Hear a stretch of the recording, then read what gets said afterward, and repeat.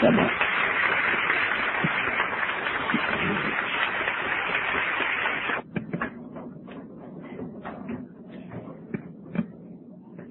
Thank you so much. And thank you all for all that you are doing in AA and Al-Anon and Alateen to help this troubled world. And that's what I thought I'd just say a few words to you about. And that is that we have been hearing so much about the past and the present that I thought I'd say just a few words about the future. I think that AA and Al-Anon and Alateen, the three big A's, has got a tremendous potential to help this troubled world out of its great difficulties. And I believe, as Bill did, that the power of its spirit and its spirituality, and maybe redundant, is really going to overcome so much of our troubles and difficulties. And this is my hope and belief for the future. Thank you. Saying is nothing. The woman I'm about to introduce, a year ago, it was my intention then to have him as a speaker for Founders Day last year. But he was the speaker for the Flame Group, which was in May, and we felt that it was a little soon to bring him back for Founders Day. But I did meet him last year and made a firm date for him to come back this year, and I'm very happy to say he accepted. He's a gentleman from Olive Branch, Mississippi, and I think that's appropriate because he's a peaceful man. He's a gentleman. By his own admission, he's an intelligent man. He ought to have it all together this morning. He's been brainwashed. Just a moment. Something occurred to me. Usually, on this Sunday of the year, the devil sneaks up and takes possession of my soul for a brief moment. And I'm getting flack already. I have been able to fight him off up to this time. And this, I must impart it to you. It was told to me in great confidence. But I would like to share it with you anyway. And this concerns a couple old ladies at a nursing home who decided that they were going to do a little streaking. So they threw off their robes and streaked down the corridor and right past two old gentlemen sitting in wheelchairs, and the one old guy said to the other, "What the hell was that?"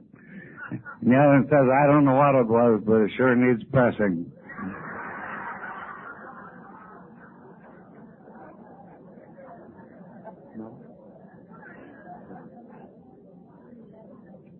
Okay, we got God in control again. And well, I'm sorry about that, Franklin. I was going to say before Satan took possession of me that Franklin should have it all together because he's been brainwashed by Willard Pegg and Wesley Parrish and Nick the Greek and Earl Dominic and God, I don't know who all. So he ought to be in fine shape this morning. But it is with a great deal of pleasure that I present our speaker for this morning, Franklin Williams from Olive Branch, Mississippi.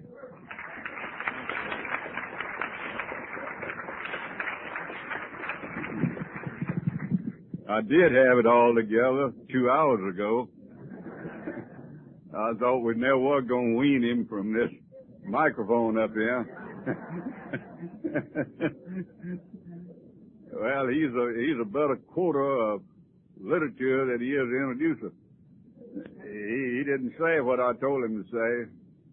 So about all I can say is that this is the most recent introduction I've had.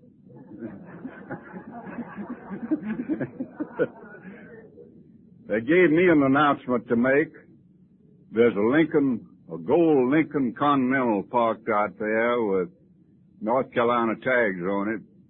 Tag number NC 67928 AKRON ZYRSTUV 987645 RSVP.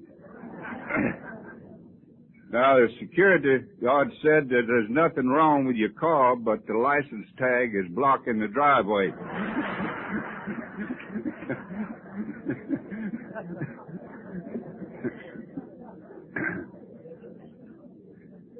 God, you're a beautiful bunch of diseased people. I'm glad this thing is on television because my group will be watching. And I appreciate this 40 to 50,000 people showing up here to hear the Pope of Alcoholics Anonymous. Now, when they see this crowd in here on television, they're going to ask me where the others were. And so I'll tell them that they only had the incurables in here. They had the well ones scattered out in 15 or 20 other buildings much larger than this.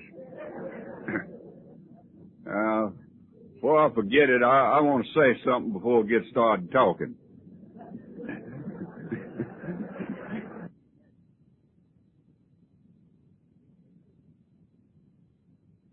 So I had people to rise last night with 4 weeks sobriety, 30 days sobriety, less than a year, and I was astounded at the number of people who stood. I won't ask you to do it again and due to time. But I was really amazed at that many new people here at a Founders Day celebration. And I just want you to know that you are the reason that we have a lot of these things. But I also want to tell you this, that next to me, you're the most important person here. And I also want to tell you this, that since you have ruined your reputation for the balance of your life by being seen with a bunch of incurables, well, there's no need of you leaving.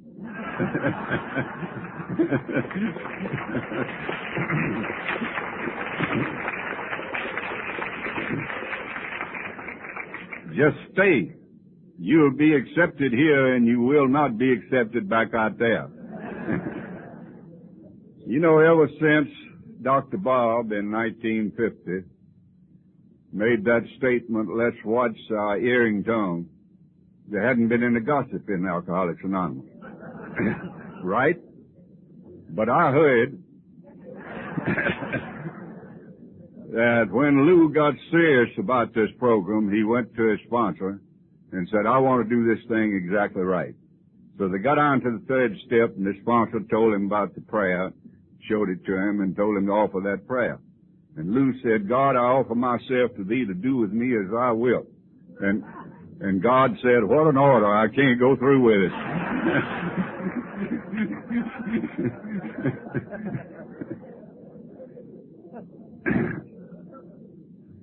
I'm an alcoholic and my name's Franklin Williams. Hi.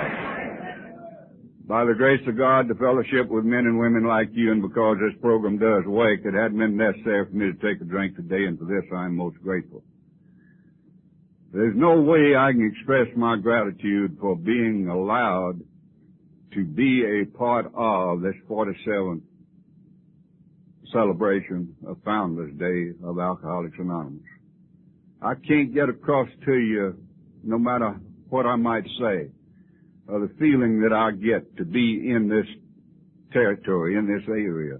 Really goose pimples is on me. I've been here before, not to your Founders Day, but for other deals. And it's just Well, there's no way for me to explain how grateful I am for being a part of this.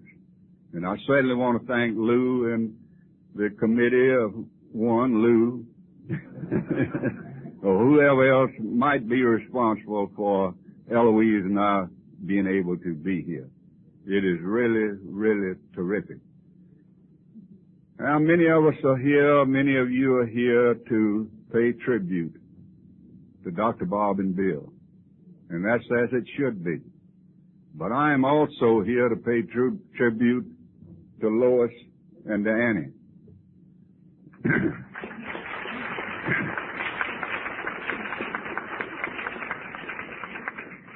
Because I don't think this thing would have ever happened without those two beautiful, wonderful people. As Willard and I were talking last night, I don't think either one of them would have been alive at that time had it not been for Annie and Lois. And many of us know of the tremendous work that each one of these ladies did in the early days and of the work that Lois is doing today. So I owe a great debt of gratitude, not only to Dr. Bob and Bill, but to Annie and Lois. And the more I learn about Dr. Bob, I've known a lot about Bill for many years, but the more I learn about Dr. Bob, the more I just can't imagine a man like that. I remember in reading in one of Dr. Bob's talks, his last major talk, he said, let's never forget the simplicity of this program. And let us never forget that our purpose is to stay sober, get sober and stay sober. And let us not forget our less unfortunate brother. And I'm afraid that many of us are forgetting that less fortunate brother. You know, we used to be the only outfit left that made house calls. And I'm afraid we're getting away from that. I'll try to talk some in the next 3 or 4 hours about sponsorship. Because I'm deeply concerned about it. I mentioned that I'm an alcoholic, and that's true. I don't really know what alcoholism is other than what Dr. Silkworth told me and what Bill tells me in the big book, and that's all I want to know about it. I just know if it has anything to do with drinking whiskey, I got it. And I don't need to know all those ifs and whys and all of that. Now, so I'm not only what we commonly refer to as an alcoholic, but I'm a real alcoholic. And if some of you don't have a big book, if you'll get you one and read in there, it mentions many times about the real alcoholic. And I'm not going to tell you what a real alcoholic is, but if you see me after the meeting, well, I'll tell you where in the big book to read, and you can find out whether you're a real alcoholic or not. Now, I'm not only a real alcoholic, I'm an arrested alcoholic. I've been arrested many, many, many times. I don't rightfully know how many times I've been arrested. I wish I'd kept up with it. But I didn't know it was going to be a thing of social prestige when I got to the program of Alcoholics Anonymous. Who knows? AA might come up with a pension plan. And me not knowing how many times I've been arrested, I might lose out on some of my benefits. The text of my sermon this morning is going to be to keep it simple and follow directions. And that's always and still is hard for me to do. I can louse up a one-car funeral by complicating it. And I didn't learn to read just the black part in the book for a long time. I read between the lines and I interpreted. And I said, now this is what Bill really meant. And it took me a long time to get this thing simple and to be able to somewhat follow directions. I mentioned earlier that I think sponsorship is a weakness. It certainly is in my area. I've been impressed up here about the fact that in many of your recovery places or treatment centers that a person has to have a sponsor before he goes in. And certainly he has one when he comes out. And I think that's terrific. And I think I certainly need to be more mindful about sponsorship. Now, in talking about sponsorship, I had to bring in my original sponsor. He went on to the big meeting some 8 or 9 years ago, and I can call his last name now because he is there.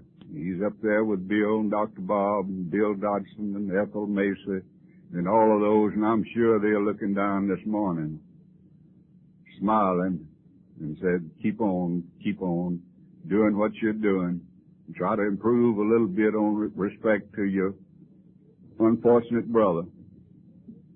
And may you always keep this thing simple. And I really believe this. So his name was David Gates.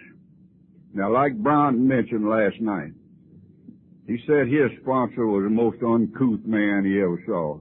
He never did meet David Gates.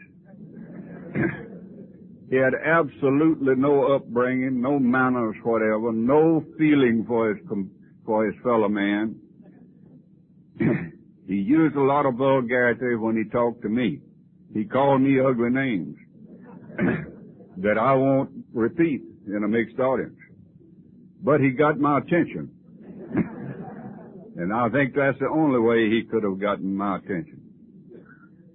He used to take me to a meeting every night. He did this for a long time. He finally told me, he says, well, you're going to have to get there yourself. He says, you get to where you're dependent on us.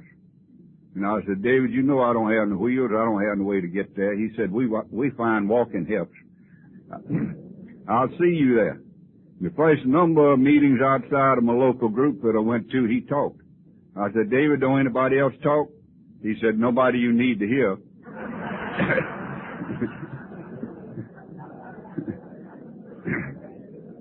He took me out to a meeting one night and he said, now this is a closed meeting.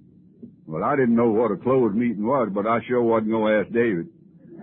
And I said, you going to talk? He said, no, I'm not going to talk. Said, everybody's going to talk. I said, they're going to let me talk? He said, if they don't run out of time.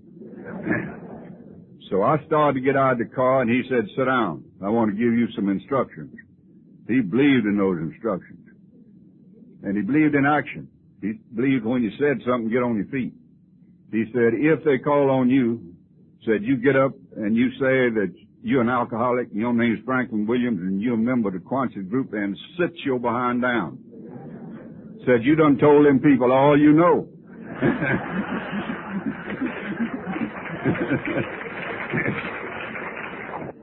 They didn't let us talk in those days in Alcoholics Anonymous until we'd been sober for at least a year. And they didn't let us read anything out of the big book at the meetings, a part of the 5th chapter, until we were sober at least 90 days. And we had a fellow in my group named Allen. And Allen had more degrees than a thermometer. But he couldn't stay sober. And he is always telling me that you could learn to drink socially. Now, I didn't know what social drinking was, but it sounded good. If you go to find the right MD and get your capillaries adjusted. Well, that's exactly what I wanted to hear, because I didn't come here to stop drinking. And I didn't want to associate with the people that are staying sober. I wanted to associate with the people that are slipping, and that was a great word to me. I loved to hear them talk about slipping. So I kept preparing for slips. And by preparing, I had them. So I had to go to David with everything. Now, he didn't let me read anything except the big book and the 12 and 12. Well, I know over a year, it might have been longer than that. But that's the only thing he'd let me read, and he'd give me tests on it. So I knew any time I went to him with something, I had to tell him that I had looked for it in the big book. So I told him what Allen said. He said, what does the big book say about it? I said, I can't find anything in there about it. He said, must not be important. And he believed that. I told him, I said, Allen says there ain't no must in this program. He said, well, says, for your information, said the word must is in the big book of Alcoholics Anonymous 74 times. I held services up here in Ohio a number of years ago, and old John over here, old smart ass, he wrote me and sent me a list of these 74 promises. Told me I was wrong. Said there's 74 promises and there's 74 must and one must not. But he said this is one must that's not in the big book, but said it's a must for you. Said rarely have we seen a person stay sober who continues to drink. Said you must not drink. Said you must not swallow any of it. And I said something about thinking. He said, oh my Lord, that's the worst thing in the world that a new member of Alcoholics Anonymous can do is think. Said, we'll do your thinking for you for a year. And for the end of a year, if we think you can think, we'll tell you you can think. Says you came here and your mind was broken. And to use it, it might be fatal. Says, don't you attempt to think because your best thinking got you here. And I said, David, everywhere you take me, they got them signs all around. Think, think, think. That's for us. And I really believe that. I think that think deal is the worst thing in the world a new alcoholic can do. I was in a club room here not long ago, and they didn't have that think, think, think up there. They had action, action, action. And I like that. I didn't have a wife. I didn't have anything when I came here. And I told David one night, I said, it's easy for you folks to stay sober. And I believe Bryant mentioned this. You got wives, you got nice threads, you got nice cars, you got nice jobs, you got that scratch and lettuce in your pocket. I don't have any of these things. If I had a wife, I too could stay sober. I read to David for 5 years out of the big book Alcoholics Anonymous before I found out he could read. He knew where everything was, and he'd make me read it to him and explain it to him. And a lot of those things I had to explain to him 4 and 5 times before he ever understood. He was real hard to catch on. So he said, turn to page 98. He pointed over there on the left-hand side and said, read this. And it said, as Brown said last night, wife or no wife, job or no job. Our sobriety does not depend on others, but in our willingness to trust God and to clean house. He said, now read this on page 99, pointed his finger to it, and I read it. And then he flipped the page and said, read this on page 100, and I read it. He said, what did it say? I said, it says the same thing, David. He said, I know it. Said, Bill figured some cat like you was going to come along and you'd miss it on page 98.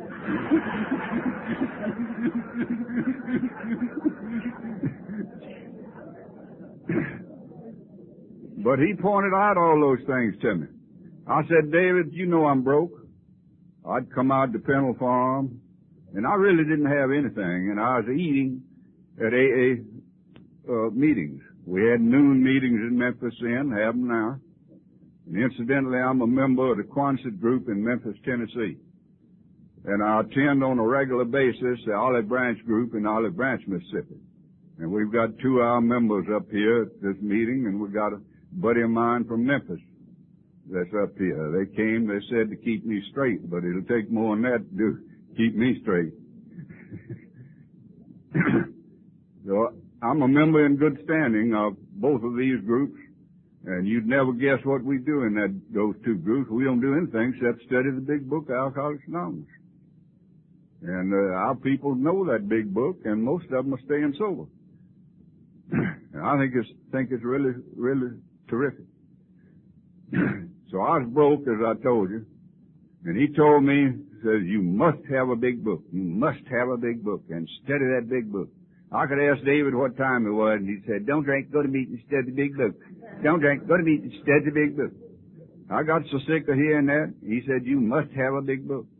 I said, David, ain't no way. I was unemployable for a long time. And I said, eating at club rooms, and the Al-Anons would bring sandwiches at lunch.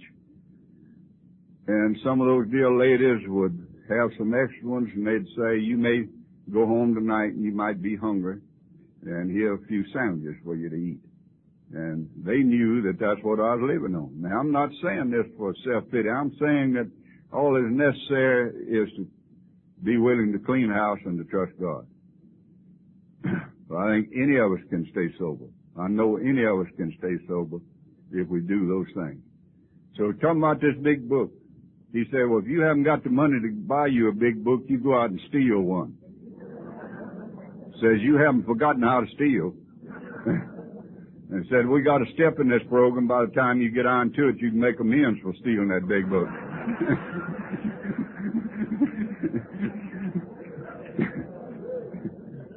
He said we have to go to any lengths, and this might be any lengths.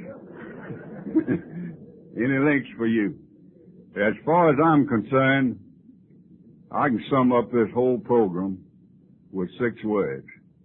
Trust God, clean house, and help others. Now, where do I get this? See, I have to have things simple. When I came in, we didn't have the 24-hour book. It wasn't allowed in our group at that time. We do have it in one of the groups now, and I think it's all right if you use that as a supplementary thing, something to start your day off, to get you thinking in the right direction. But we didn't have it. All I had was a big book and the 12 and 12. So I've gotten this Trust God, Clean House, and Help Others out of the big book, and where'd I get it? Got part of it from the 11th chapter, the most beautiful series of words and sentences that I ever heard. Abandon yourself to God as you understand God. Admit your faults to Him and to your fellows. Clear away the wreckage of your past. Give freely of what you have found and join us. And surely you will meet some of us as you trudge your road to happy destiny. And then didn't Bill say that let us burn into the consciousness of every new man? Lois, in the book, the one I have, it didn't have every new member. It says man. And I know why that word is put in there. Of every new man, that he too can get sober if he trusts God and clean house. And then didn't Bill say that the surest immunity against not drinking is working with others? So trust God, clean house, and help others. Now this is still meaningful to me. I'll start each day off with that. Because say I wasn't trained and brought up on the 24-hour book. I know I'd go to David and have the Bible. And I'd want David to read some to him out of the Bible. He said, what do you want to read out there for? You profess to be an agnostic.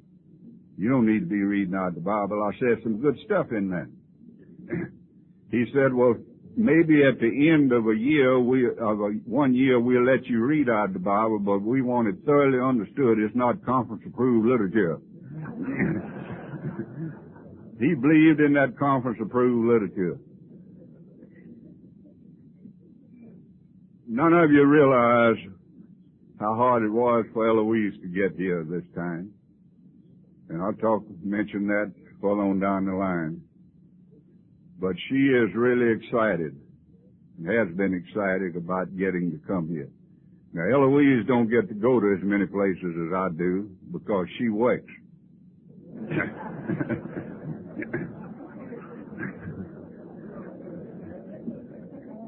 And I certainly try not to do anything to interfere with that gal's work. But I want it thoroughly understood that gal don't have to work. Darn it, she can go naked and starve to death if she wants to. That's a decision she has to make. Decisions are bad on me. I had to make a decision before I stood up here whether to go to the bathroom or not. And right now I made the wrong decision.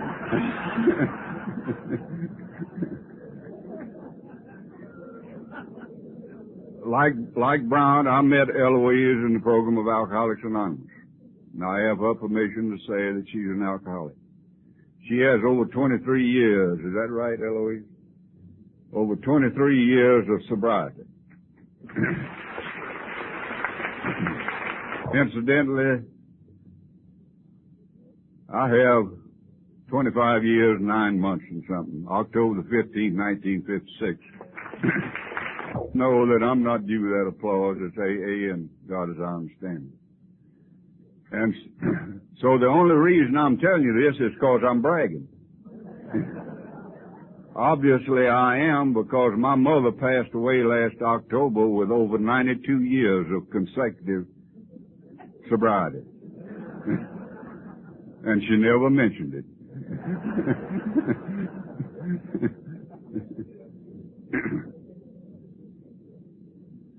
I mentioned earlier I didn't come to Alcoholics Anonymous to get sober. And I'm sure there's nobody else in this room that came for such an ulterior motive. But I came to get my tail out to crack and get some pressure off of me, and maybe I could learn to drink without getting into trouble, like Brown was talking about, because that's really what I want to do. I want to get back just a second on that sponsorship deal. Now, this may be controversial to some of you, and I don't give a rap whether it is or not. I'll give you the right to be wrong. I really do feel strongly about sponsorship. And I don't think that I am qualified to be a sponsor unless I have worked the steps to the best of my ability. Now, why do I say this? How is someone going to explain to me how to take the fourth step if he or she never has taken that fourth step themselves? We got a boy at home says you can't no more teach what you ain't learned, and you can come back from where you ain't been. And I really believe this. Now, I'm not saying that you're not qualified to go out and make a 12-step call. But I think anyone of you who even knows anything about Alcoholics Anonymous has got a message of hope by going out and doing that. But I think you can tell that person, as many in the audience have been told. I don't know how this thing works, but I'll take you to where the message is. But when it really gets down to sponsoring that fellow, I think a sponsor's got to listen when he needs to listen and shut the fellow up when he needs to shut him up and tell him what to do, and not only tell him, but walk with him along the way and help him as he does this. This is what David did with me. He explained these steps to me the way that the big book explained them. I think there's a lot more bad information in Alcoholics Anonymous than there is good information.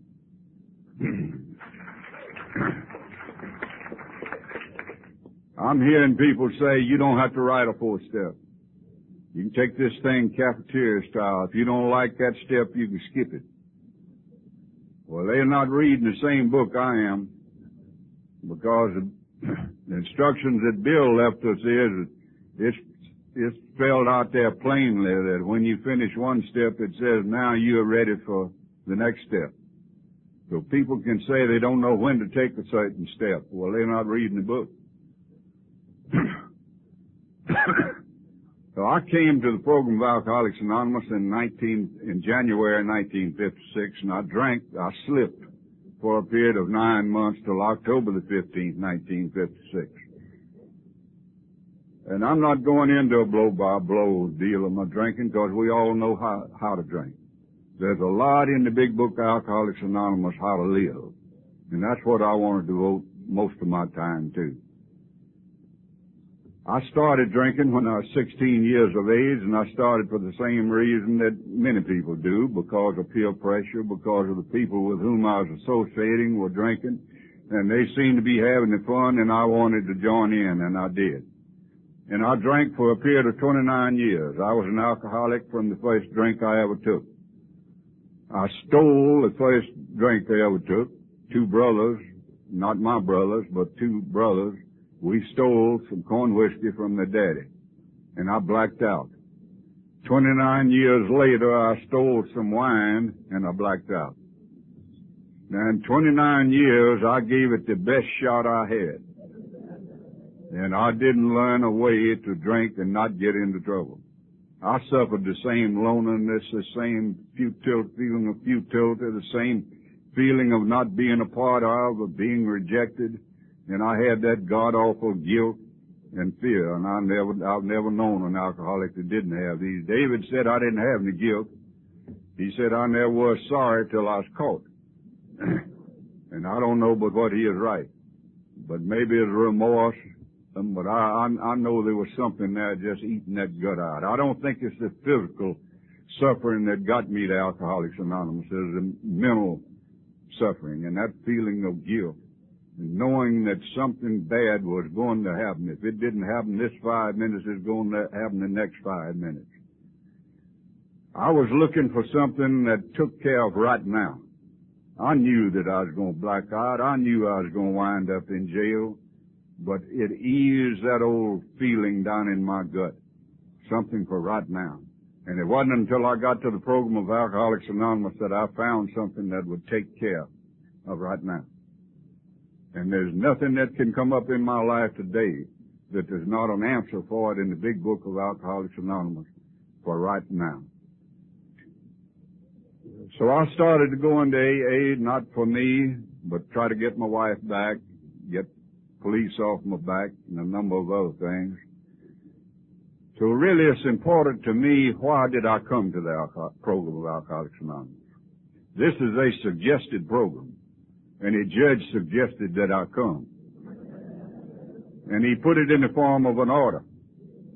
So you know if I came to wake people, I didn't come to wake the program. So I just thank God that there was only a period of 9 months before I really got on the drunk of all drunks. It wasn't as bad as many that I had been in. I didn't suffer as much physically or mentally. But it was a time that I was ready to throw in the towel. David used to always tell me, surrender, surrender. Most important thing in Alcoholics Anonymous, surrender. I got so darn tired of listening to that. I said, David, what in the world is surrender? And how do you do it? He said, I don't know. But says one of these days or one of these nights is possibly going to be late in the night or early in the morning. You're going to be hurting. You're going to be feeling alone. You're going to have a lot of fear. And you're going to drop down on your knees even though you profess to be an agnostic. And you're going to ask a God that you don't know or understand to help you. And said, that's as near as I can tell you what surrender is. And he said, try to think of something in your life that you can associate with surrender. And I didn't have any problem along this area. Because when I was in college, and I love to tell you I went to college, so you'll know I'm educated. Now, Eloise says I'm educated way beyond my intelligence.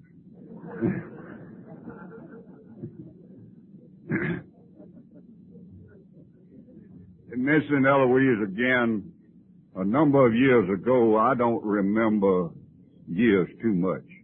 They slip by so quickly. But a number of years ago, she switched over and went into Al-Anon. And she's what Lois and a group call a double winner. Things were real rough at our house. I mean real rough. And I don't know how in the world we stood it during the first 10 years or so of our marriage. We would one another's throat all the time. Eloise had a 10-year-old daughter when we married. And that daughter grew to hate me. And she used to shake her finger in my face and tell me, you're not my daddy and you don't have anything to do with me. And things were real rough. So Eloise has a friend in Tuscaloosa, Alabama, that some of my friends here from Tuscaloosa know, singing. And singing very quietly, and that's the only way it could have been done. Said, Eloise, you need to go to Al-Anon. Now, Eloise is not a person who does things instantly. Well, you can look at her and tell she's in her 18th year now of a 12-day diet.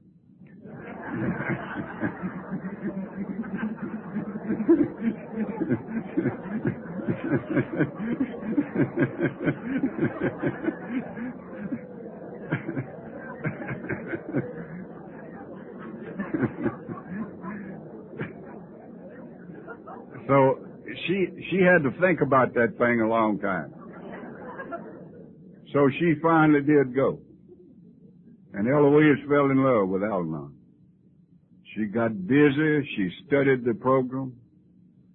She went to Al-Anon on a regular basis. She sponsored a lot of gals. And she is really gung-ho on Al-Anon. And I've heard her say many times that she learned more about letting go and letting God in the program of Al-Anon than she ever did in AA and Releasing with Love.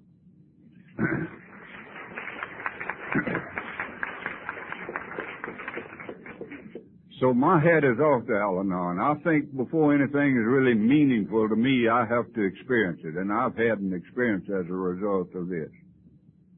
Now, lest you Al-Anons feel too smugly, we drunks got you where you are today.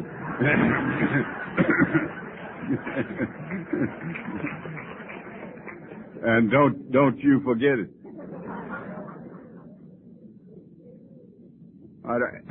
That night of October the 15th, of October the 14th, really, I decided that I was going to take my life. And I've never known an alcoholic that hadn't entered his mind. Don't many of us do it because we don't have the guts to do it. We don't want to hurt. And I had made some feeble attempts prior to that, but I was sure that someone was close by that could get to me and say, "You poor dear." And then I had them. But this night I really intended to do it. I had stolen a piece of plastic hose, and stealing was a way of life with me, just like drinking. I'd borrowed a car, and I'd hooked up that hose to the exhaust. And I'd run the hose in the left window, and that was how I was going to do it. And I'd written a farewell note. And I know David had given me a yellow legal pad to take my inventory on. And I had that yellow legal pad, and I was writing that farewell note. And I don't know about you when you're drinking, but I just love to cry. And I was staying in a garage apartment as Gladys of friends, and they had an old Grapanola in there with a horn out from it. You had to wind it up. And this person had a Al Jolson Sonny Boy record. Oh, I love to cry by that. And had some old hillbilly music, and that was good. And Nobody Loves Me. I just love to play that. But that old Grapanola had a peculiarity about it. About halfway through the record, it would slow down. So you'd have to jump up and run over and crank it up again. Well, I'd just slow my crying down to keep time with the music. And then as it began to pick up, I'd pick up. So I was writing that farewell note. I'm going on. You can have everything. I had it all on. And I just wrote and wrote and wrote. And I was crying all the time, tears dropping down on that old legal pad, and the bottom of the page got so moist the pen wouldn't write. And I drew an arrow up to the top, see next page. And I got thinking about my funeral and all the people that are going to be there. And I could see my wife looking down at the corpse and saying, "You poor dear, if I had only understood." And she had two idiot brothers that may be an alcoholic. And they were on either side of her looking down and saying, "Honey, if you had understood old Franklin, he'd still be living." And then she had two numbskull doctors, cousins that were doctors. And they were on either side. And one of them had tried to bug me to send me to Whitfield, a mental institution, insane asylum. And the other one had tried to send me to Keeley, up there close to Chicago. And they were looking down and said, "Honey, if you'd have left old Franklin down there in Mississippi where we could take care of him, he'd still be living." Now, I don't want you to think I had the self-pity. So I cried all I could cry, and I went on out to the car and started the motor. And a peculiar thing happened. I that never did drink that wine like I drank it. You really missed something. And it's too late now. But you talk about a spiritual awakening, us old winos stayed in one. You just up here in the air floating and grinning and scratching. So I went back to polish off that last little spot of wine, and another peculiar thing happened. I passed out. And somewhere around 1 or 1:30 the early morning of October the 15th, I waked up. Now, I didn't come to, I waked up. And there's a difference. Apparently clear of mind. And my whole life passed before me. And I saw things in a perspective I'd never seen before. And I knew what the problem was, and I knew where the solution was. And I fell to my knees, and for the first time in my adult life, I said a honest and sincere prayer. Now, ladies and gentlemen, to me, this is surrender. I called on a God I did not know nor understand for help. And I don't know what I said other than God help me. But I think that's as great a prayer as a suffering alcoholic can offer. I think there are two real important things about prayer.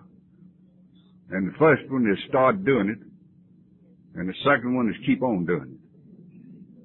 And it don't make any difference. I said it don't make any difference. You don't have to believe to begin with. The book don't say that we believe. It says we came to believe. And I can guarantee you, if you start doing it and keep on doing it, you'll come to believe. You don't even have to believe that castor oil will work. If you go through the action of taking it, I guarantee you it'll work. And if you'll go through the action of offering a prayer, and it don't make any difference what you say, as long as you're sincere. Even if you just as I did, say, God help me. And so I started doing this. And I kept on doing it. And I'm still doing it. So I was on my knees that early morning of October the 15th. I don't know how long I stayed there. And it's not important. But I stayed there long enough. I stayed there long enough to make a decision and to make a contract. And I took the first 3 steps of this program to the best of my ability that early morning. I admitted there was absolutely no way in the world that I could drink alcohol safely and not get into trouble. I could not control the amount I was going to drink. I couldn't stop when I wanted to stop, and I could not guarantee what my action was going to be. I accepted this at a gut level. And there was absolutely no way in the world I could keep from drinking. Therefore, I was powerless over alcohol. Lack of power was certainly my dilemma. And I had done things I hadn't intended to do, and I'd left undone the things I had intended to do. Therefore, my life was unmanageable, and an unmanageable life to me is just that simple. Now, if my life was unmanageable, I need to manage it. And I remembered you told me something about this in step 2. Now, if my life's unmanageable and I need a manager, it makes sense that I turn my life and will over to this manager. And that's what you told me to do in step 3. And my sponsor told me that the only important thing, or the most important thing about step 3 was a decision. He said everything else in that step would change. And it certainly has with me. Made a decision to turn my life and will. I didn't know what my life and will was. Today I know. My life is my actions and my will is my thinking. Over to the care of God is our understanding. I still don't understand God. But my understanding today is more than what it was 26 years ago. It's different from what it was 5 years ago. It's different from what it was a year ago. And I'll never completely understand God, because if I could, I'd be as big as He is. And I'm just awed at the power that's there. But I can keep on doing these things, and I'll have a better understanding because I'll have experiences, which I'll talk about. Now, I knew that before this God that I did not understand was going to move my house and live with me, I had to first clean it up. And I remembered you had told me about this in steps 4 through 10. So I set about to do these. But let me back up. I got it back in bed and slept soundly until around 6 or 6:30. This is against what a wino like me would do. I'd doze off or pass out and wake up and slip down and get some of that mystic oil of joy to slip me back into the arms of Morpheus, and then come to again and do the same thing. Well, this time I didn't. And that thing of being clear of mind, you know, I know is just never clear of mind. And I was clear of mind. So I waked up around 6 or 6:30, went to the back door of the people that I was living, asked if I could call David, and told him what had happened, and I didn't understand it, come over that. So he came. He sat down on the end of that bed, and he told me many things about old David. And I'm sure he'd told me most of these before, but I hadn't heard them. Chuck says one of the most profound things I ever heard. We see when we see, and we hear when we hear. And another philosopher, old Yogi Berra, old baseball player, he says if you want to see something, it's good that you be there because you can see it better. So I heard it that morning, and I began to pour out to David things that I had never told another human being. And David said 2 words which in my opinion saved my life. He said, I understand. No one had ever told me that they understood. But I could tell from the look in his eye and the expression on his face that he did understand. I knew it at a gut level. And he said, they're going to get some of your time. And he's talking about the men in blue down to local Castile. And they did get some of my time. And they sent me to the penal farm. Now I tell you, I knew I had to have this program. And we started a AA group at the penal farm. And it's still there. And I knew that I had to have this. And it's the first time in my life I ever did something without wanting brownie points, something in return. Because I knew this had to be for me. And I tried to sober up every drunk that came to that penal farm. I even tried to sober up the warden. And he didn't even have a drinking problem. But it's good for me because it kept me busy. And in the time that I was supposed to stay there, I got out. It took a long time for me to get a job because I couldn't be bonded. And only kind of work I knew anything about, I had to be bonded. So I had to spend a lot of time around AA. And I'm grateful for that. I hear some people say they're alcoholics because they drank too much too long. I didn't. I drank just enough. Just long enough. I think one drink more might have been too many, one drink less might have been one too little. So I thank God for all of this. Like Bryant, I'm grateful for having gone to the penal farm because it took that to bring me to my knees and to get me where I am today. I think it takes what it takes for each and every one of us. So I set about to do these steps just the way that the big book says and the way David was explaining. And I think I worked them to the best of my ability. I just didn't have much ability. And I can see now that I wasn't capable of getting honest enough. And when I talk about honesty in AA, I'm not talking about cash register honesty. I'm talking about self-honesty. I'm talking about being void of self-deception. That to me is honesty with me. And I hope that I'm making a little progress in that area. Because I went along for a period of between 9 and 10 years. And I'm saying this for several reasons. I'm saying it for myself. But I'm also saying it to maybe there's someone in this audience that has a little sobriety or a lot of sobriety and is getting uncomfortable. And you're beginning to feel nervous and irritable and discontented that Dr. Bob talks about. And I know that if I continue to feel this way, I'm going to reach for that drink. And I don't want any more of this. So I reached that point. And David used to get to the meeting an hour early, and I did too. He required me to, even after that much sobriety. And we'd stay at least an hour after the meeting. And I think that with me, the meetings before the meetings and the meetings after the meetings are the best meetings that I went to. Because a lot of these were one-on-one with David. And by that time, I had learned to respect David. And I loved him. And incidentally, to begin with, I hated his guts. And if you have a sponsor and after 60 or 90 days you like him, you got the wrong sponsor. Because he's not telling you the truth. But old David told me the truth. And that night down there, I said, David, I'm getting nervous and irritable and discontented. And there's something wrong. I want to talk to you about it. He said, I know it. Said, I've been trying to approach you on this for several months, but you had a wall built up and you wouldn't let me get through. And I've been praying that you'd come to me or you'd go to somebody else and get this out in the open before you got drunk.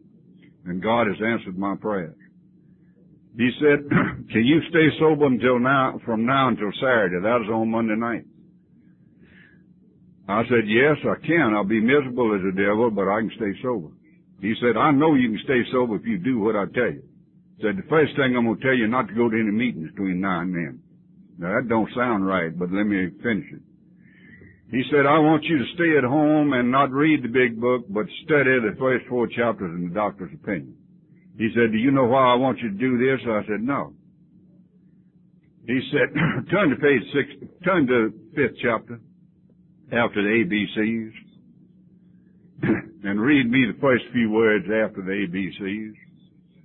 And I read them, and it says, being convinced, we are ready for step 3. Being convinced of what? Of the ABCs. What are the ABCs? They're purely and simply the first 2 steps. David told me, and I believe it. Nowhere in our AA literature does it tell us how to take the first 2 steps. You don't take them. You become convinced of them. It says so in chapter 5. He said, how do you become convinced of it? David said they got the doctor's opinion in there in the first 4 chapters that leads up to this. He said, I want you to thoroughly study that doctor's opinion. I think it's one of the greatest pieces of information that we have. As Brown said last night, it nails us to a T. It tells us who is an alcoholic, it tells us what our problem is, and it tells us what the solution is. And then on in the rest of the book, it tells us how to get this. The doctor's opinion's in the right place. Bill put it there so we'd study that first.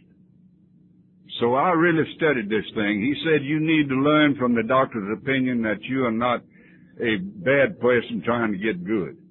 You are a sick person trying to get well. And you have a sickness and you are not a no good moral derelict. Then he says, really study Bill's story to the agnostic, more about alcoholism. In fact, the first 4 chapters. He said, if you study these, you will be convinced of the first 2 steps. And I believe this. And I did it. And the people with whom that I work with, I have them to do this because I know it works. So then, we spent the day out on the lake that Saturday. And when we got ready to go in, why, he had me to read there about the 3rd step, how to take it. And you know, after nearly 10 years in this program, I didn't know that Bill suggested that we take the 3rd step with another human being. And I didn't know that he suggested a prayer in that. See, I had a mental block against these things. There again, that ego was in the way and that honesty was in the way. Self-deception. So he had me to read the 3rd step prayer. And after I read it, he said, I'd like to hear you say it in your own words, and I think God would too. And we knelt down by a log, and I said the 3rd step prayer. This is not exactly the same words, but it's what I say all the time now. God, I offer myself to Thee to do with me and build of me what as Thou wilt. Relieve me of the bondage of self. Take away my difficulties so that victory over them may bear witness to those that I might help of Thy love, Thy service, and Thy way of life. May I always do Thy will. David said, we all right up to now. And I looked down at David, and I was taller than he, and tears were running down his cheeks, and tears were running down mine. And I embraced David and told him I loved him. It's the first time in my adult life I'd ever told a man I loved him. I know way back years before then, David told me he loved me. And I didn't say it because I didn't have guts enough to say it. But I thought, you're not one of those, are you? But see, that was my conception of love at that time. And it had changed by this time. I knew a little bit about what love was. David said, we all right up to now. Now let's get into the fourth step. He had me to read the 3 areas of my life to examine. Of course, I read before that that selfishness and self-centeredness we think is the root of our problem. Now, I've certainly found it to be the root of mine. But he had me to list the 3 areas of my life to examine. First, resentments, because resentments is the number one enemy. Secondly, fears. And third, sex. And he said, put each of these headings at the top of 3 separate pages. And it says, we've talked enough that I know you've got so many resentments that one page is not going to do. But have your headings down there. And he said, take a little memorandum pad with you in your pocket, and along during the day as you think of things, jot it down in there. Then when you come back to your room, put it on your inventory. So I got to work on this. He told me to look at page 65, where it gives us a format of how to get our resentments. He told me, says, when I first told you to write an inventory, you started on it, and you were writing a life history. And you brought part of it to me and let me read it, and I tore it up and told you you was a liar to go back and do it right and do it according to the book. He said, Bill don't say anything about writing a life history. Bill says we've got to get on to cause and effects.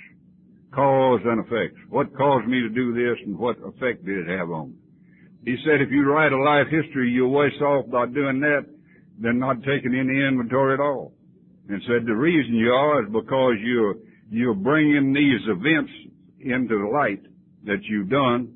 You're not finding the cause, you're not finding the effect, and the only thing you're doing is increasing guilt.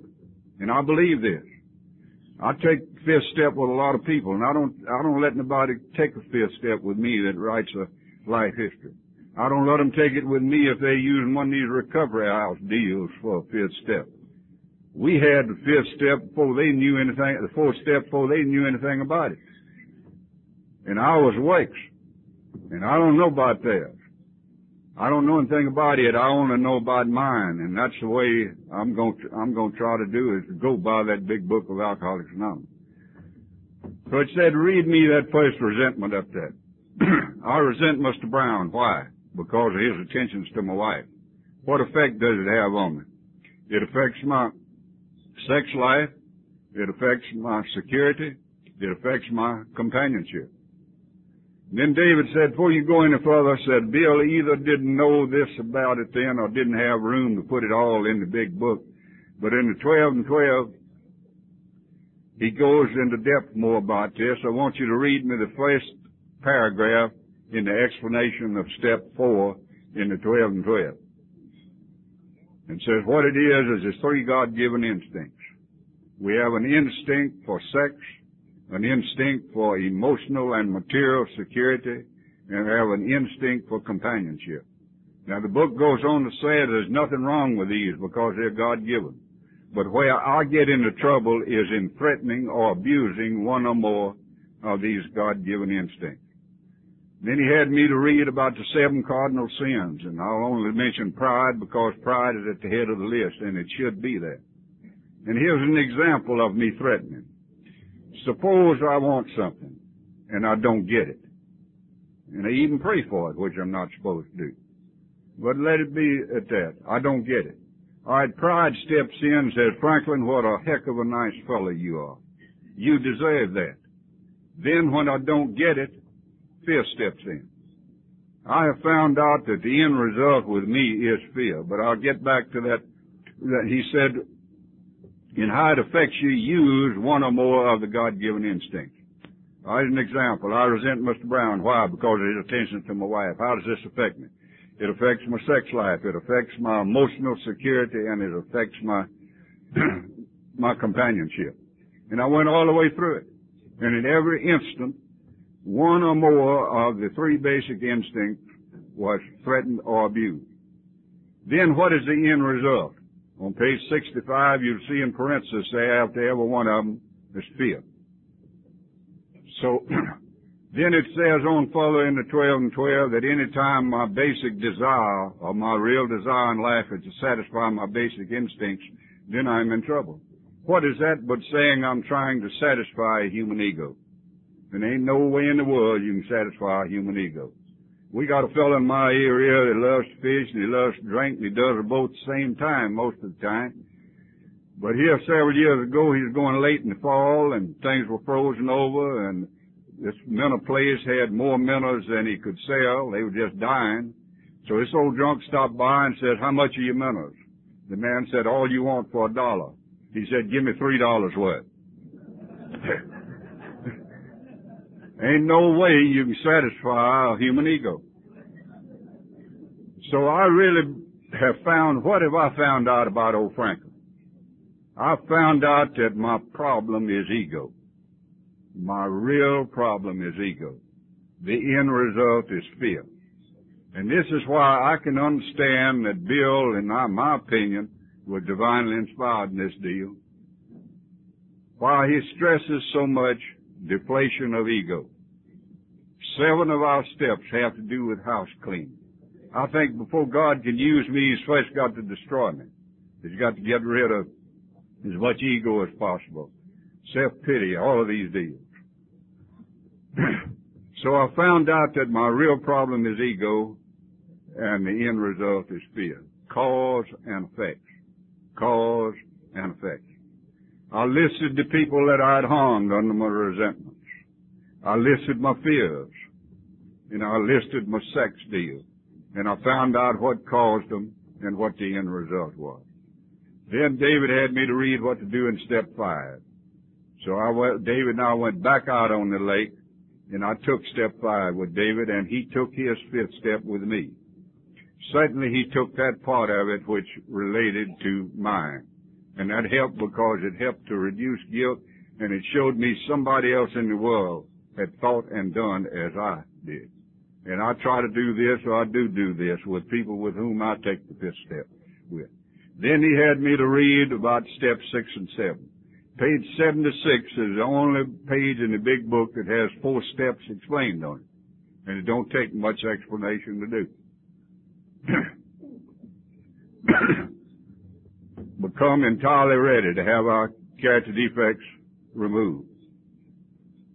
I read that the only thing that I could really do there was to pray for willingness. That's what the book says. So I prayed for willingness. Then when it come, well, I take step 7. Humbly ask Him to remove my shortcomings. Now this may be controversial. The book don't say this, but I think this is what happened to me. I don't think God is going to do anything for me that I can do for myself. I don't think my character defects have been removed completely. I know this is a shock to you. I think they are being replaced.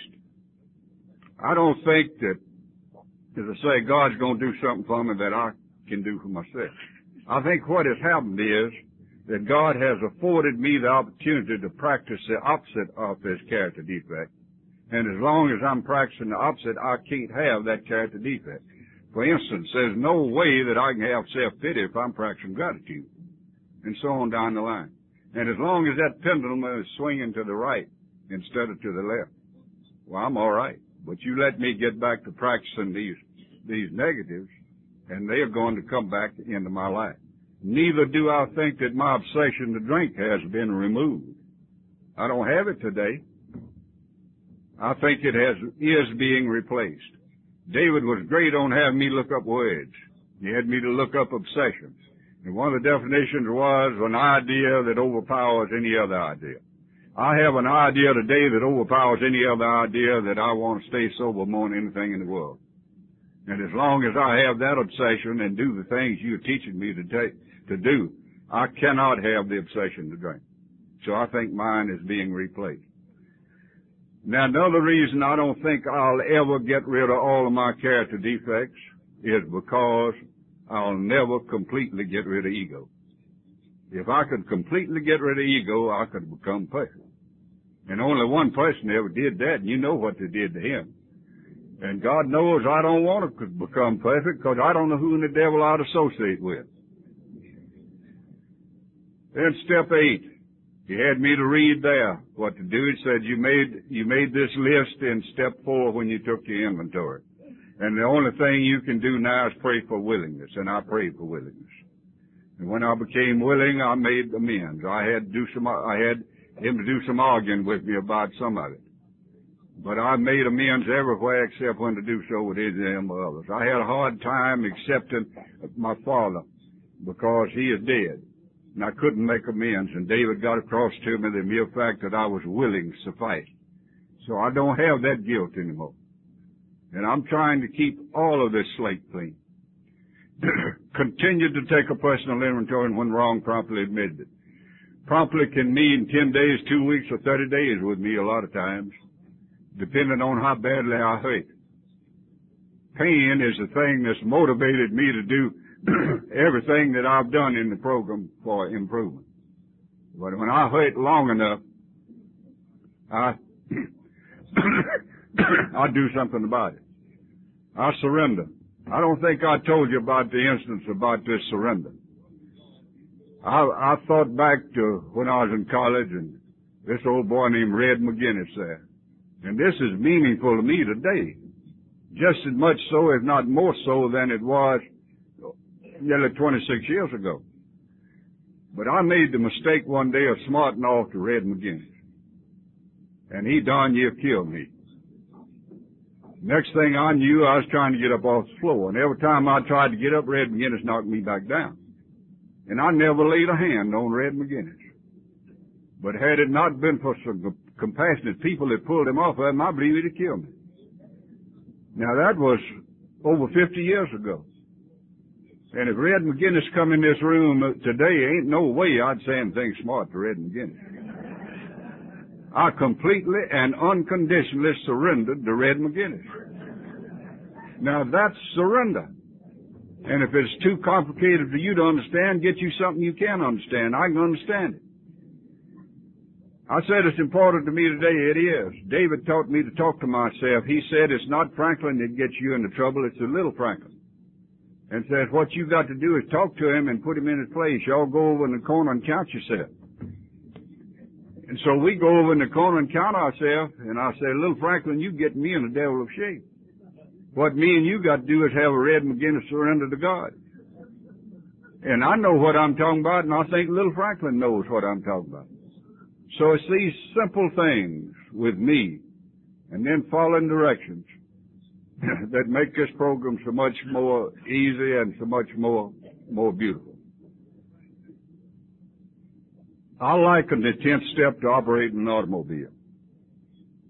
There's some daily things, or almost daily things I've got to do to an automobile. Got to check tires, air in the top, water in the radiator, water in the batteries, put oil in the transmission, put gas in the tank, clean the windshield, a number of daily things. But I can operate that automobile for a certain length of time, and I've got to have a major overhaul. And that's the way it is with old Franklin's life. After I run this thing along for a good long while, some things crop up in my conscious mind, I think because I'm getting a little bit more honest. And I've got to go back and get the master mechanic, and we've got to do a major overhaul. And that's what we attempt to do. Now, I think many people in Alcoholics Anonymous don't really know how to take the 4th step. And I think part of the fact is due to lack of sponsorship. The bill says that the real purpose of this program prepares to be of maximum service to God and the people about us. And many of us hadn't worked those steps correctly to be of maximum service. I don't know how many people are in Alcoholics Anonymous, a million, whatever. But just think, if every one of us prepared ourselves to be of maximum service to God and the people about us, and then sponsored one person a year, the way David Gates sponsored me, look how this thing would run. And I think that's what Lois is talking about this morning, the future of Alcoholics Anonymous. And I have a grave responsibility. And I hope you do too. Sought through prayer and meditation to improve my conscious contact. This implies I've had a previous contact I sure did in step 2 and 3. But I thought step 2 in the beginning said came to believe in God. And I later found out it said came to believe that God. I came to believe in God as a result of waking the other steps and having some experiences. That thing of prayer and meditation, I've learned more about prayer and meditation in the last 5 years. I've been retired approximately 5 years, and I have the balance of my life. I think possibly the greatest thing I've learned is that God is. That God is. Bill says in the early part of the book, God is or He is not. Just that simple.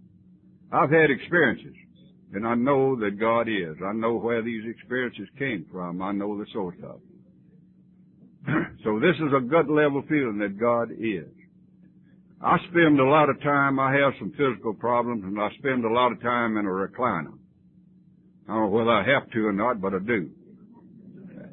And after I get Eloise off to work in the morning, I lean back in this recliner, and I say my 6 words, and I have the big book there, and I have the 12 and 12, and I have a tape recorder, and I have the big book on tape, and I have the 12 and 12 on tape, and I'll either read something or turn on the recorder. I'm lazy. And I'll get to listening, and I'll get to thinking about old Willard, different ones that I know in the program, and what has happened to them as a result of them applying the steps of this program to their life. And then I get to thinking about my own, and the fact that I suddenly realize that God is doing for me what I could not do for myself. And I'm really awed at the power that's in the program, the power that's in this program. I can't understand it. I'm not supposed to.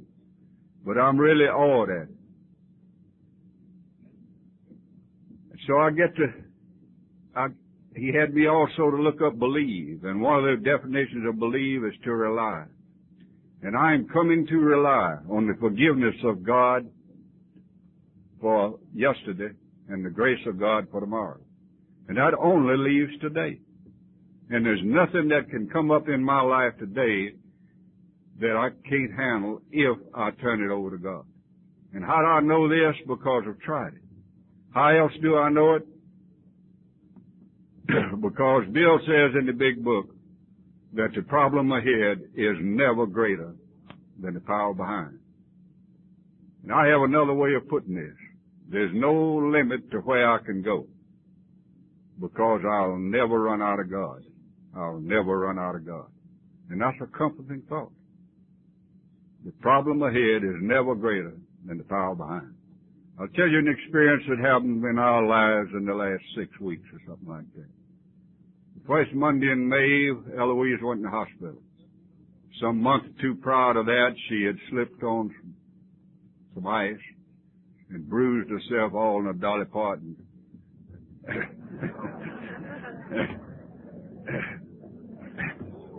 And she was sore.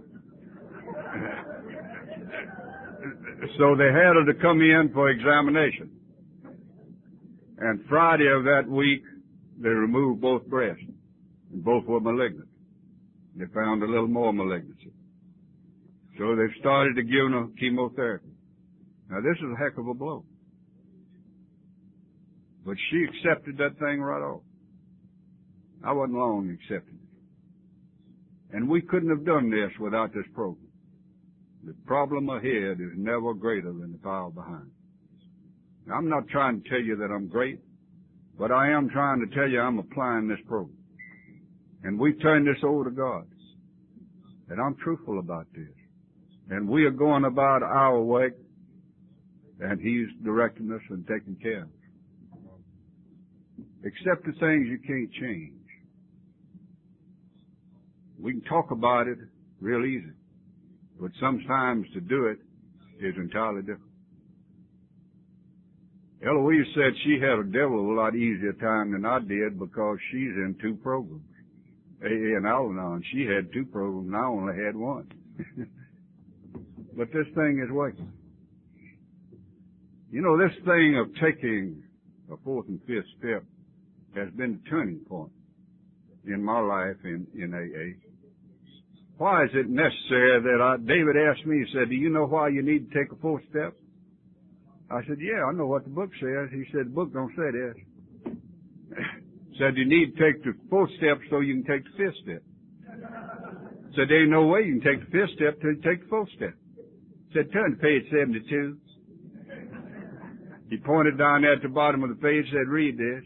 And then the top of page 73 said those who do not take this vital step, the 5th step, do not relieve their alcoholism. Invariably they drink again. They haven't learned enough of humility, fearlessness, and honesty by telling it all to another human being. And the word all is in italics. Now I've taken many 4th and 5th steps since that time some many years ago. And why did I do it?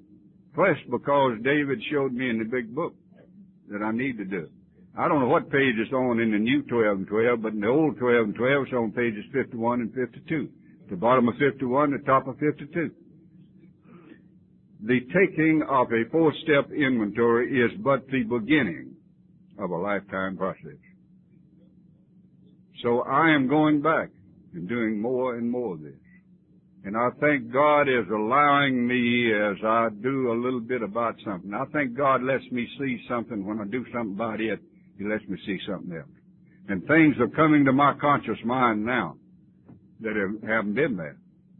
And I know what I need to do now. I'm getting a little bit more honest and I need to do something about that. And I'm doing it now because of the relief and the release that I get by doing it.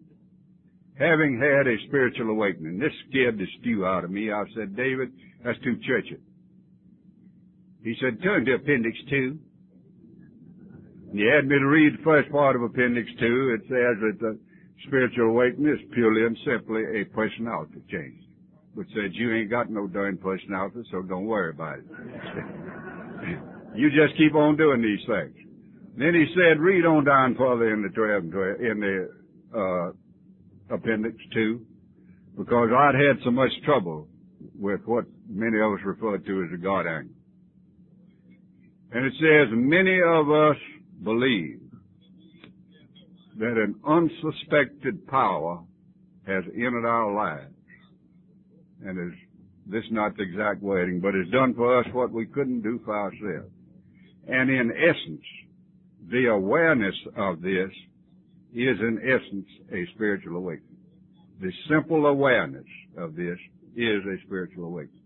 And that helped me tremendously in the accepting a power greater than myself and being able to call it God. So having had a spiritual awakening as a result of the first 11 steps, we tried to tote this message and practice these principles. Tote what message? There's an old black boy down at Little Rock, Arkansas, I love Joe M.C.Q. Brown knows him well. Many others know him. And I should say I said this, but some of you will go back and tell Joe I said that. And it might give him a resentment and he might get drunk. And I don't want that to happen to Joe because I love him too much. So Joe said this. He said the greatest carrier of a message was a man named Paul Revere.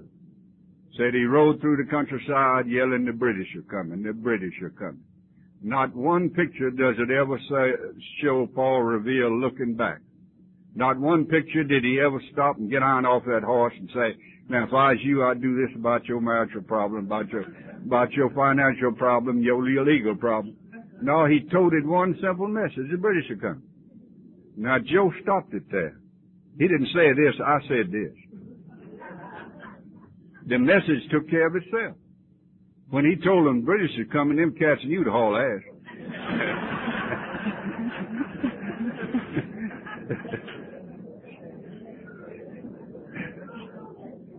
And so it is with our program. If we stick to the message, I only have one message to take, and you as a member of Alcoholics Anonymous, in my opinion, only have one message, and the 12th step tells me what that message is. The message of a spiritual awakening as a result of the steps. I can't give advice on all this other stuff. I do, but I ain't supposed to. I got one message. Practice these principles, the 12 steps of the principles, but I'll only mention one principle, love. And that's the apex of the whole deal. That's what all men of the cloth, everybody's trying to get across is love. I have come to believe, sure, right. You're not breaking. To see and experience the miraculous power of love. There's power in love. The members of the Quonset group in Memphis, Tennessee love this old drunk soul. From up here, you can feel the love in this audience out here. There's a tremendous power in love. And I just hope that today, that instead of being addicted to alcohol, I am becoming addicted to love. I'll close the way I always close. It's not much of a story, but I just like the way I tell it. And I like to hear it, and I haven't heard it today. So if you just bear with me, I'll tell it to Franklin again. I just like to believe that the God of my understanding is saying unto me this Sunday morning, Franklin, I'm getting up a football team, and I'm going to make you the quarterback. And I'm going to give you 3 men in the backfield that you lost during your active alcoholism. And I'm going to give them back to you in the reverse order in which you lost them. I'm going to give you hope, faith, and charity. I'm going to give you 7 powerful men in the line. These men you were introduced to in the program of Alcoholics Anonymous. And if you would use these men, they'll block out resentment, self-pity, intolerance, impatience. All of the stumbling blocks that caused you so much trouble the first 45 years of your life. At the 2 ends, I'm going to give you patience and tolerance. At the 2 tackles, humility and honesty. And at the 2 guards, unselfishness and gratitude. And at the center, willingness. Now, it'll be necessary that you use willingness on every play. Now, this game is going to last a lifetime. There'll be no timeouts. So I'm not only the sole official, the referee and the sole official, but I am the whole deal. I'm your manager and your coach and the sole official. So I'm going to have to give you some ground rules. And these ground rules are the 10 Commandments. And the first 4 of these commandments have to do with your relationship with your manager and your coach, God. And the last 6 of these commandments have to do with your relationship with your teammates. Now, the ball is your eternal soul, and the goalposts are the gates of heaven. Now get in there and play ball. I need each and every one of you in my search for truth in this game of life. And I thank God for the program of Alcoholics Anonymous. And I thank the program of Alcoholics Anonymous for the God of my understanding. And if you don't believe that this program will work, just keep it simple and follow directions. And if you don't believe that God will help you, just ask Him. Thank you, and God bless you, and I love you.